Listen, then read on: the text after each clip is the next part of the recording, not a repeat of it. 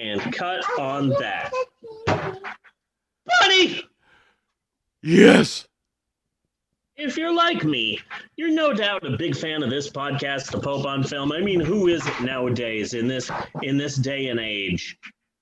But only real fans, true hardcore fans who have been with us since the beginning would know two things, two fundamental truths about us, two undeniably totally real facts about America's hottest podcasting couple, Bunny and Steve. What are you asking me, Maxwell? No, I don't.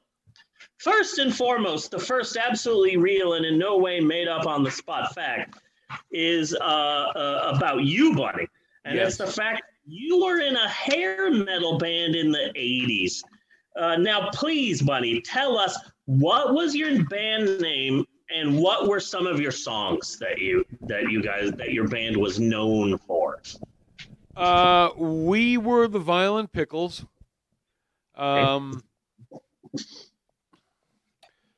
Nigel, Wayne, Teddy, kind of kids that I went to high school with. Our big songs were Young White Boys, and things aren't really that bad. That was a very popular one. Another big song of ours was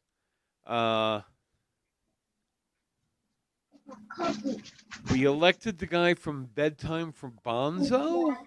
It's a good song. That's a good song. That was a really hard thrashing song. Yeah. It was like Bedtime for Bonzo, Bedtime for Bonzo. We elected the guy from Bedtime for Bonzo. Yeah. Yeah.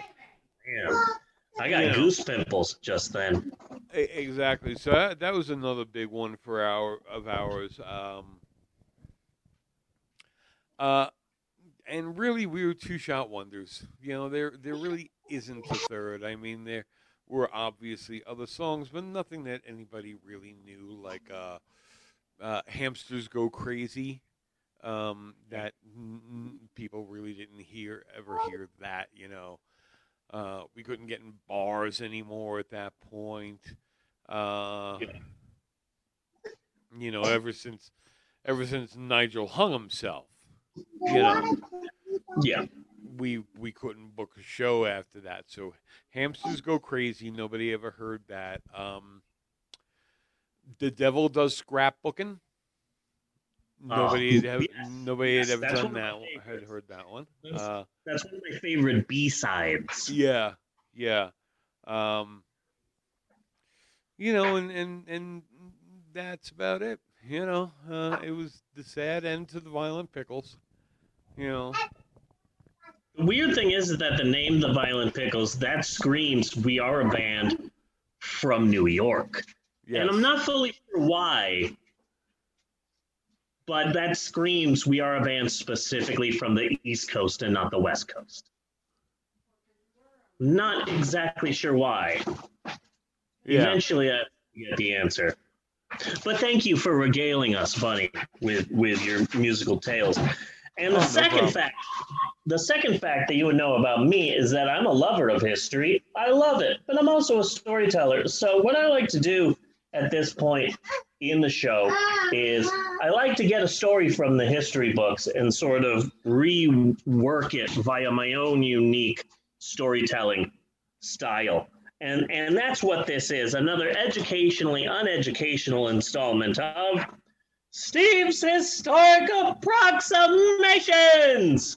Dun, dun, dun, Or SHAP, as I like to call it, repeatedly, annoyingly, whether anyone wants me to or not. Personally, I like the name SHAP. It's short, but it's very powerful. It's the Sans of podcast segments.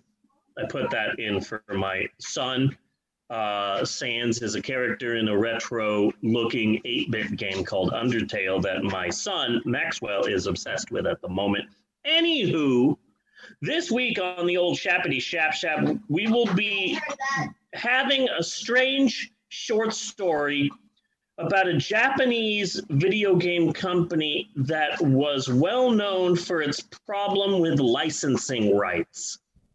Okay. First, let me tell you about how I organically got to this shop. So, people really seem to like it when I play really old video games on YouTube. So, I was looking for something different to play. I got an NES emulator, and I downloaded basically a random assortment of about 700 different NES games. And so, yeah, I could play Super Mario Brothers 3 or The Legend of Zelda, but I want something different, something strange and bizarre, maybe something that not everybody knows, because that's very much Mr. Steve. I'm a cult classic and not a bestseller. So I'm looking for something different to play, and I found this bizarre old game where Snoopy and Woodstock are tossing boots. Really? It's a boot tossing game where it's like, oh, do you want to be Snoopy or his brother Spike from Needles, California? And you're tossing boots. And I'm like, what the hell is this game? Why are Charlie Brown and Lucy having a sack race in front of the Roman Colosseum? What is this game and what is its deal? Why is this a thing? And so I looked it up and I found that it was an interesting, if confusing story. So here we are. The story starts in Japan with a big company called Kotobuki. They did manufacturing and they did engineering, and they had their hands in a bunch of different facets of Japanese culture. And like so many companies in the 80s and 90s, they said, we've got absolutely no experience in this, but hey, let's start making video games. So they got into the video game business and they started a company called Kemco, which stood for the Kotobuki Engineering and Manufacturing Company. And you put those little bits together, and that's Kemco. So at first they started releasing games primarily for the PC. And then as their popularity rises, they decided to start releasing home video games because NES was starting to become a thing. You know, in the 80s, Nintendo, suddenly everyone, it's not just making PC games and making arcade games. It's about making games for the home, especially with the Nintendo Entertainment System. Now you're playing with power.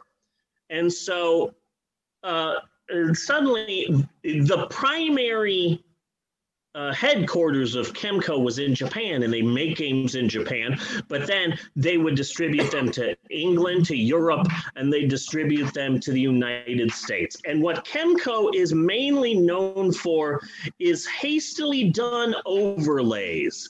That's where, oh shit, we can't release this Japanese game in America because no one knows this Japanese character. Okay, well, we'll buy some cheap rights to a character and then just overlay this new character on this old character, and look at that. Now we have a technically brand new video game that we can sell to foreigners. Let's just change this one thing and release it to the public. They did this a lot, and the results were highly complicated. Here's the results that got me to this story.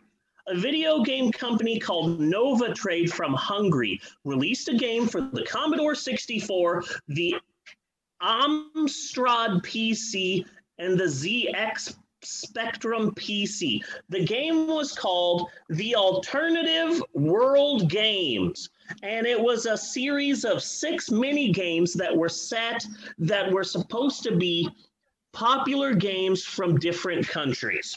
So you can do a sack race in Nepal. You can have a boot throwing match, which is apparently something they do in Italy. You can do a boot throwing match at the Roman Colosseum.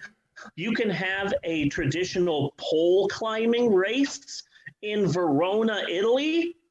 And you can have a pillow fight on a gondola in Venice. And there are other games. One is called Pile of Plates, where you hold 100 plates and you have to get from point A to point B without dropping any plates. The game is intended to be different games from different countries, but for whatever reason, all of the settings are in Italy for some reason. So they released this game for the PC, and it does well. It does okay. So Kemco buys the rights and decides to release this game in Japan and Europe and America for the NES. So, but Kemco knows that the alternative world games that they just bought the rights to is kind of a crap game. So they're like, okay, so this is what we're going to do. We're going to get the rights to some character, slap it on there, and there you go. It's not the alternative world games anymore. It's a completely different game. So they go to Disney and they go, hey, Disney, we want the rights to Mickey Mouse. And then Disney says, oh, okay, here's the amount of money it would cost to get the rights to Mickey Mouse. And Kemco said, okay, that's really expensive. What characters do you have like a bargain bin for characters? And so instead of getting the rights to Mickey Mouse to put on top of alternative world games, they get the rights to Donald Duck and Friends. Okay. So in Japan, they release alternative world games for the Nintendo Entertainment System, which in Japan was called the Nintendo Famicom System. Famicom was short for Family Computer. They wanted the NES to be like a computer, a family PC that you could do a bunch of things on that was used for the family in Japan. But in America, it's like, no, this is a video game system. So in Japan, they released alternative world games as Donald Duck for the Famicom system, and it's an overlay. They got the exact same game that was released for the PC, except instead of random characters to choose from, you can be either Donald Duck, Daisy, Huey, Dewey, or Louie. And it makes no sense as to why Daisy is having a sack race in front of the Roman Colosseum. Why are Dewey and Louie throwing boots in Italy? It makes no fucking sense, but it sells really well. In Japan, it sells a lot. Daisy's still up tossing boots. Huey, Dewey, and Louie are pole climbing in Verona. It sells well. And so Kemco says, all right, let's release Donald Duck in America.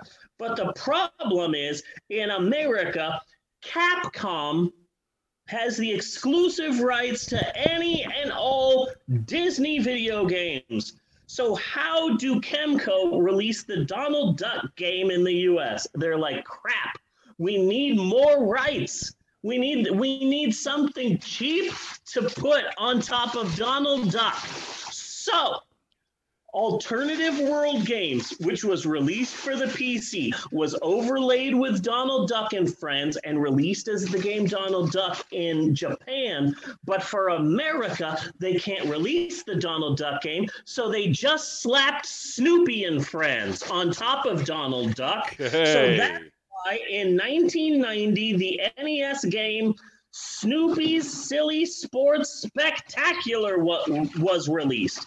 It was an overlay of a bizarre PC game. So in America, Snoopy and Woodstock threw boots at the Roman Colosseum, and Snoopy and his brother Spike from Needles, California are pole dancing in Verona, Italy. This is what Kemco became known for. Okay.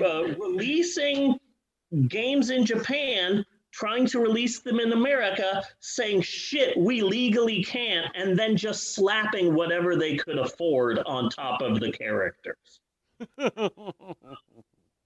That brings us to the hardest part of the story to explain, the saga of Crazy Castle. Crazy Castle. When I was in, junior high school? I had the game on the Game Boy, Bugs Bunny's Crazy Castle. I had it and I played it all the time. It was a fun, interesting puzzle game, and you were Bugs Bunny, and you had to grab all of the carrots without letting any of the bad guy Looney Tunes characters touch you. Don't let Sylvester touch you. Don't let Wile E. Coyote catch you. Don't let Elmer Fudd catch you. And it was a bizarre puzzle game, and it was really interesting. But one thing that always made me wonder is the game was surprisingly hard. How and why would they make a difficult Bugs Bunny puzzle game? Like, I always wondered, this is a fun game, but like, why is it Bugs Bunny? Why? I'm so confused. How did this game come about? Well, okay, let's talk about the game.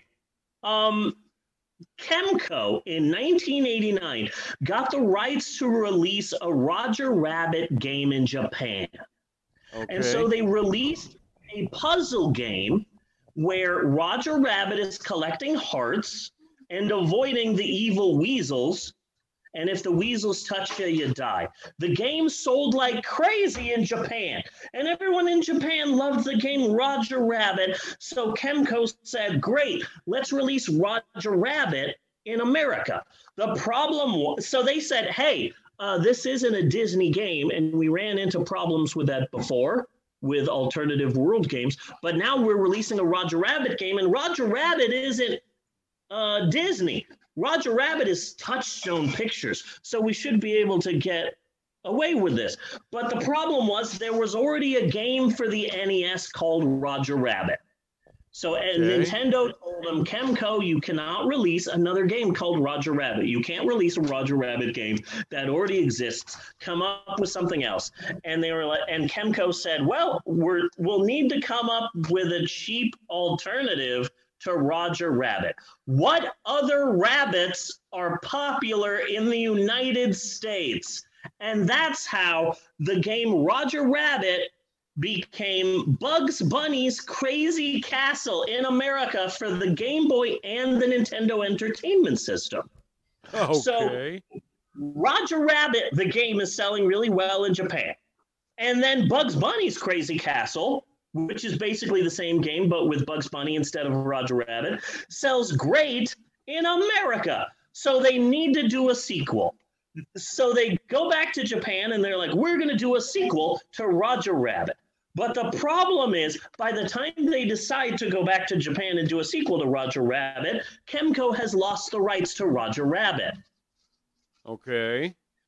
So the sequel to Roger Rabbit in Japan ends up being so Disney says, hey, we're Disney, we own Touchstone. You've lost the rights to Roger Rabbit, but hey, that Roger Rabbit game sold pretty well, and you guys are doing pretty good. Would you like Mickey? We'll give you Mickey now. Okay. So in Japan, the sequel to Roger Rabbit was called Mickey Mouse. It was a continuation of the Roger Rabbit series, but now it starred Mickey Mouse instead of Roger Rabbit. Okay. And the game Mickey Mouse sells great in Japan, and they say, okay, well then we'll release it in America. But of course, they can't release Mickey Mouse in America because Capcom still has the Disney rights. So they say, fine, Bugs Bunny's Crazy Castle sold great in America. We'll release Mickey Mouse, the sequel to Roger Rabbit, in Japan as Bugs Bunny's Crazy Castle 2 in America. And so then they say, okay, well then we'll also release this in Europe because these games are selling great in Japan and these games are selling great in America. We'll release these games too in Europe as well. But in Europe, Kemco decides, I don't know if Mickey Mouse or Bugs Bunny are going to be successful in Europe. So in Europe, they release Mickey Mouse, aka Bugs Bunny's Crazy Castle 2, as a game called Hugo, based on the popular European character Hugo the Troll. It was believed that Hugo the Troll would sell better than Bugs Bunny and Mickey Mouse. So to be clear,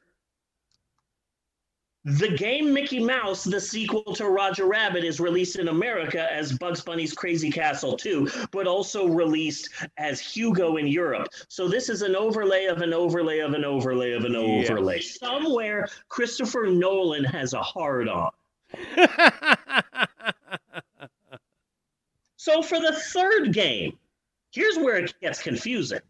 For the third game in the series in Japan, they release it as Mickey Mouse 3. Okay. There was not a Mickey Mouse 2. But the way that Kemco sees it, Roger Rabbit was technically Mickey Mouse 1, and their sequel to that, called Mickey Mouse, is Mickey Mouse 2. So after Mickey Mouse, they Mickey Mouse 3. Does that make sense? Kind of? Kind of. Okay. So for the third game, for the third Crazy Castle game in Japan, they released Mickey Mouse 3 in Japan, but in the US, they don't release Bugs Bunny's Crazy Castle 3 because Bugs Bunny's Crazy Castle 2 did not sell as well as Bugs Bunny's Crazy Castle 3. But they still want to release Mickey Mouse 3, aka Mickey Mouse 2, in America. So in 1992, they come up with a 100% original character and release a game for that character in America. So in America, Mickey Mouse 3 is released as Kid Clown in Nightmare World. Okay. Clear, that's Kid Clown with 2 Ks. So Kid Clown is 1 more K away from being a member of the Trump administration. Yes. And the game is not Nightmare World. It's Nightmare World. So I guess in Japan, maybe there's a mayor for the daytime and then there's a mayor for the nighttime. I don't know. Maybe. But it's Kid Clown with a K in Nightmare World, a reskin of Mickey Mouse 3, which should technically be Mickey Mouse 2. If you're not confused yet, then just wait, because Mickey Mouse 3 sold so well in Japan that they released Mickey Mouse 4 in Japan, and then they think, what are we going to do about an American version? We can't do Bugs Bunny's Crazy Castle 4 because in America, they never had Bugs Bunny's Crazy Castle 3. And we can't release Kid Clown in Nightmare World 2 because nobody bought Kid Clown in Nightmare World 2. So what do we do to release Mickey Mouse 4 in America without using Bugs Bunny, without using Kid Clown, and without using any Disney characters, which we don't have the rights to? What character can we get on the cheap? So in 1993, 4 years after the last movie came out, the video game company releases the 4th Crazy Castle game in America as the real Ghostbusters, the game. Okay. So Crazy Castle 4, which was Mickey Mouse 4 in Japan, is released in America as the real Ghostbusters, the game. And then they say, okay, now let's get this game and put it in Europe. Wait, the Ghostbusters are an American thing. No person in England or Ireland are going to give a crap about a Ghostbusters game. We need something different for Europe. What do they care about? So in Europe, they release the game as Garfield's Labyrinth Adventure. Okay. Garfield is trapped in a maze and he's fighting ghosts. It makes no sense. But Garfield is in an endless maze surrounded by ghosts. Why? Who cares? We did it for cheap, and that's the Kemco motto. So then, by the time Kemco releases Mickey Mouse 5 in Japan, Capcom loses the rights to Disney games. And so once again, Kemco goes to America and says, hey, we've got Mickey Mouse 5 and we'd like to release it in America, and we know we can't release it as Mickey Mouse 5. But Disney says, no, you can do that now. Nobody has the rights to make Disney games at the moment. You want to release Mickey Mouse 5, you can. And so Kemco is like, oh, great, then we'll release Mickey Mouse 5. Wait, shit, no one has played Mickey Mouse 1 through 4. What the fuck are we going to do now with Mickey Mouse 5? So in America, Mickey Mouse 5 was released on the Game Boy as Mickey Mouse's Magic Wands. And then for the 6th game in the Crazy Castle series, in Japan, they dropped Mickey Mouse to create their own character because it was getting expensive, because now they're on Mickey Mouse 6. And it's like, well, it was pretty expensive to release Mickey Mouse 1 through 5, even though they never really released Mickey Mouse 2, but that's beside the point. So so they create their own character for Mickey Mouse 6 in Japan. So Mickey Mouse 6 is released as Go-Go Kid, and then they say, okay, so what do we do with the game Go-Go Kid in America? And inexplicably, for the 6th game, they decide to release it as Bugs Bunny's Crazy Castles 3. Okay. The 6th game in the franchise. And then they decide, and then Bugs Bunny's Crazy Castle 3. Apparently, so much time has passed between Bugs Bunny's Crazy Castle 2 and Bugs Bunny's Crazy Castle 3 that Bugs Bunny's Crazy Castle 3 actually sells really good in America, whereas no one in Japan knows who the fuck Go-Go Kid is. So Go-Go Kid doesn't sell well. But now the Crazy Castle series is selling well in America again. So they released Bugs Bunny Crazy Castle 4, which is technically the 7th game in the Crazy Castle series. They release it as Bugs Bunny's Crazy Castle 4 in America, and that sells so well that they're like, okay, I guess we're just making Crazy Castle games for America now. So for the 7th game in the series, they release it in America as Bugs Bunny's Crazy Castle 5, but now there's a problem. Bugs Bunny is back, and he's popular, and he has a TV show out now, and they're working on a movie, and suddenly Kemco can no longer afford the cheap-ass Bugs Bunny rights because now the Bugs Bunny rights are through the roof. So what are they to do? So for Crazy Castle 6, they release it in America as Woody Woodpecker's Crazy Castle 5. And to be clear, that game out in 2003. This whole goddamn story has gone from the 80s to nearly the nows. Yes. But that is the story of Kemco and the Crazy Castle series. It is complicated and confusing, but I'll tell you something. Bugs Bunny's Crazy Castles is a damn good video game. It is a surprisingly difficult puzzle game. You got to collect the carrots, avoid the bad guys. You can't jump. You can't. It is a difficult game, and you really got to think. I haven't played any of the other games in the Crazy Castle series, probably because it's confusing AF. It sounds it. But it's amazing to think of the fact that a 6-series video game featured Roger Rabbit, Mickey Mouse, Bugs Bunny, the real Ghostbusters, some troll from England, Garfield, the Ghostbusters, and Woody Woodpecker. What the hell is that? That is bizarre. There's also a weird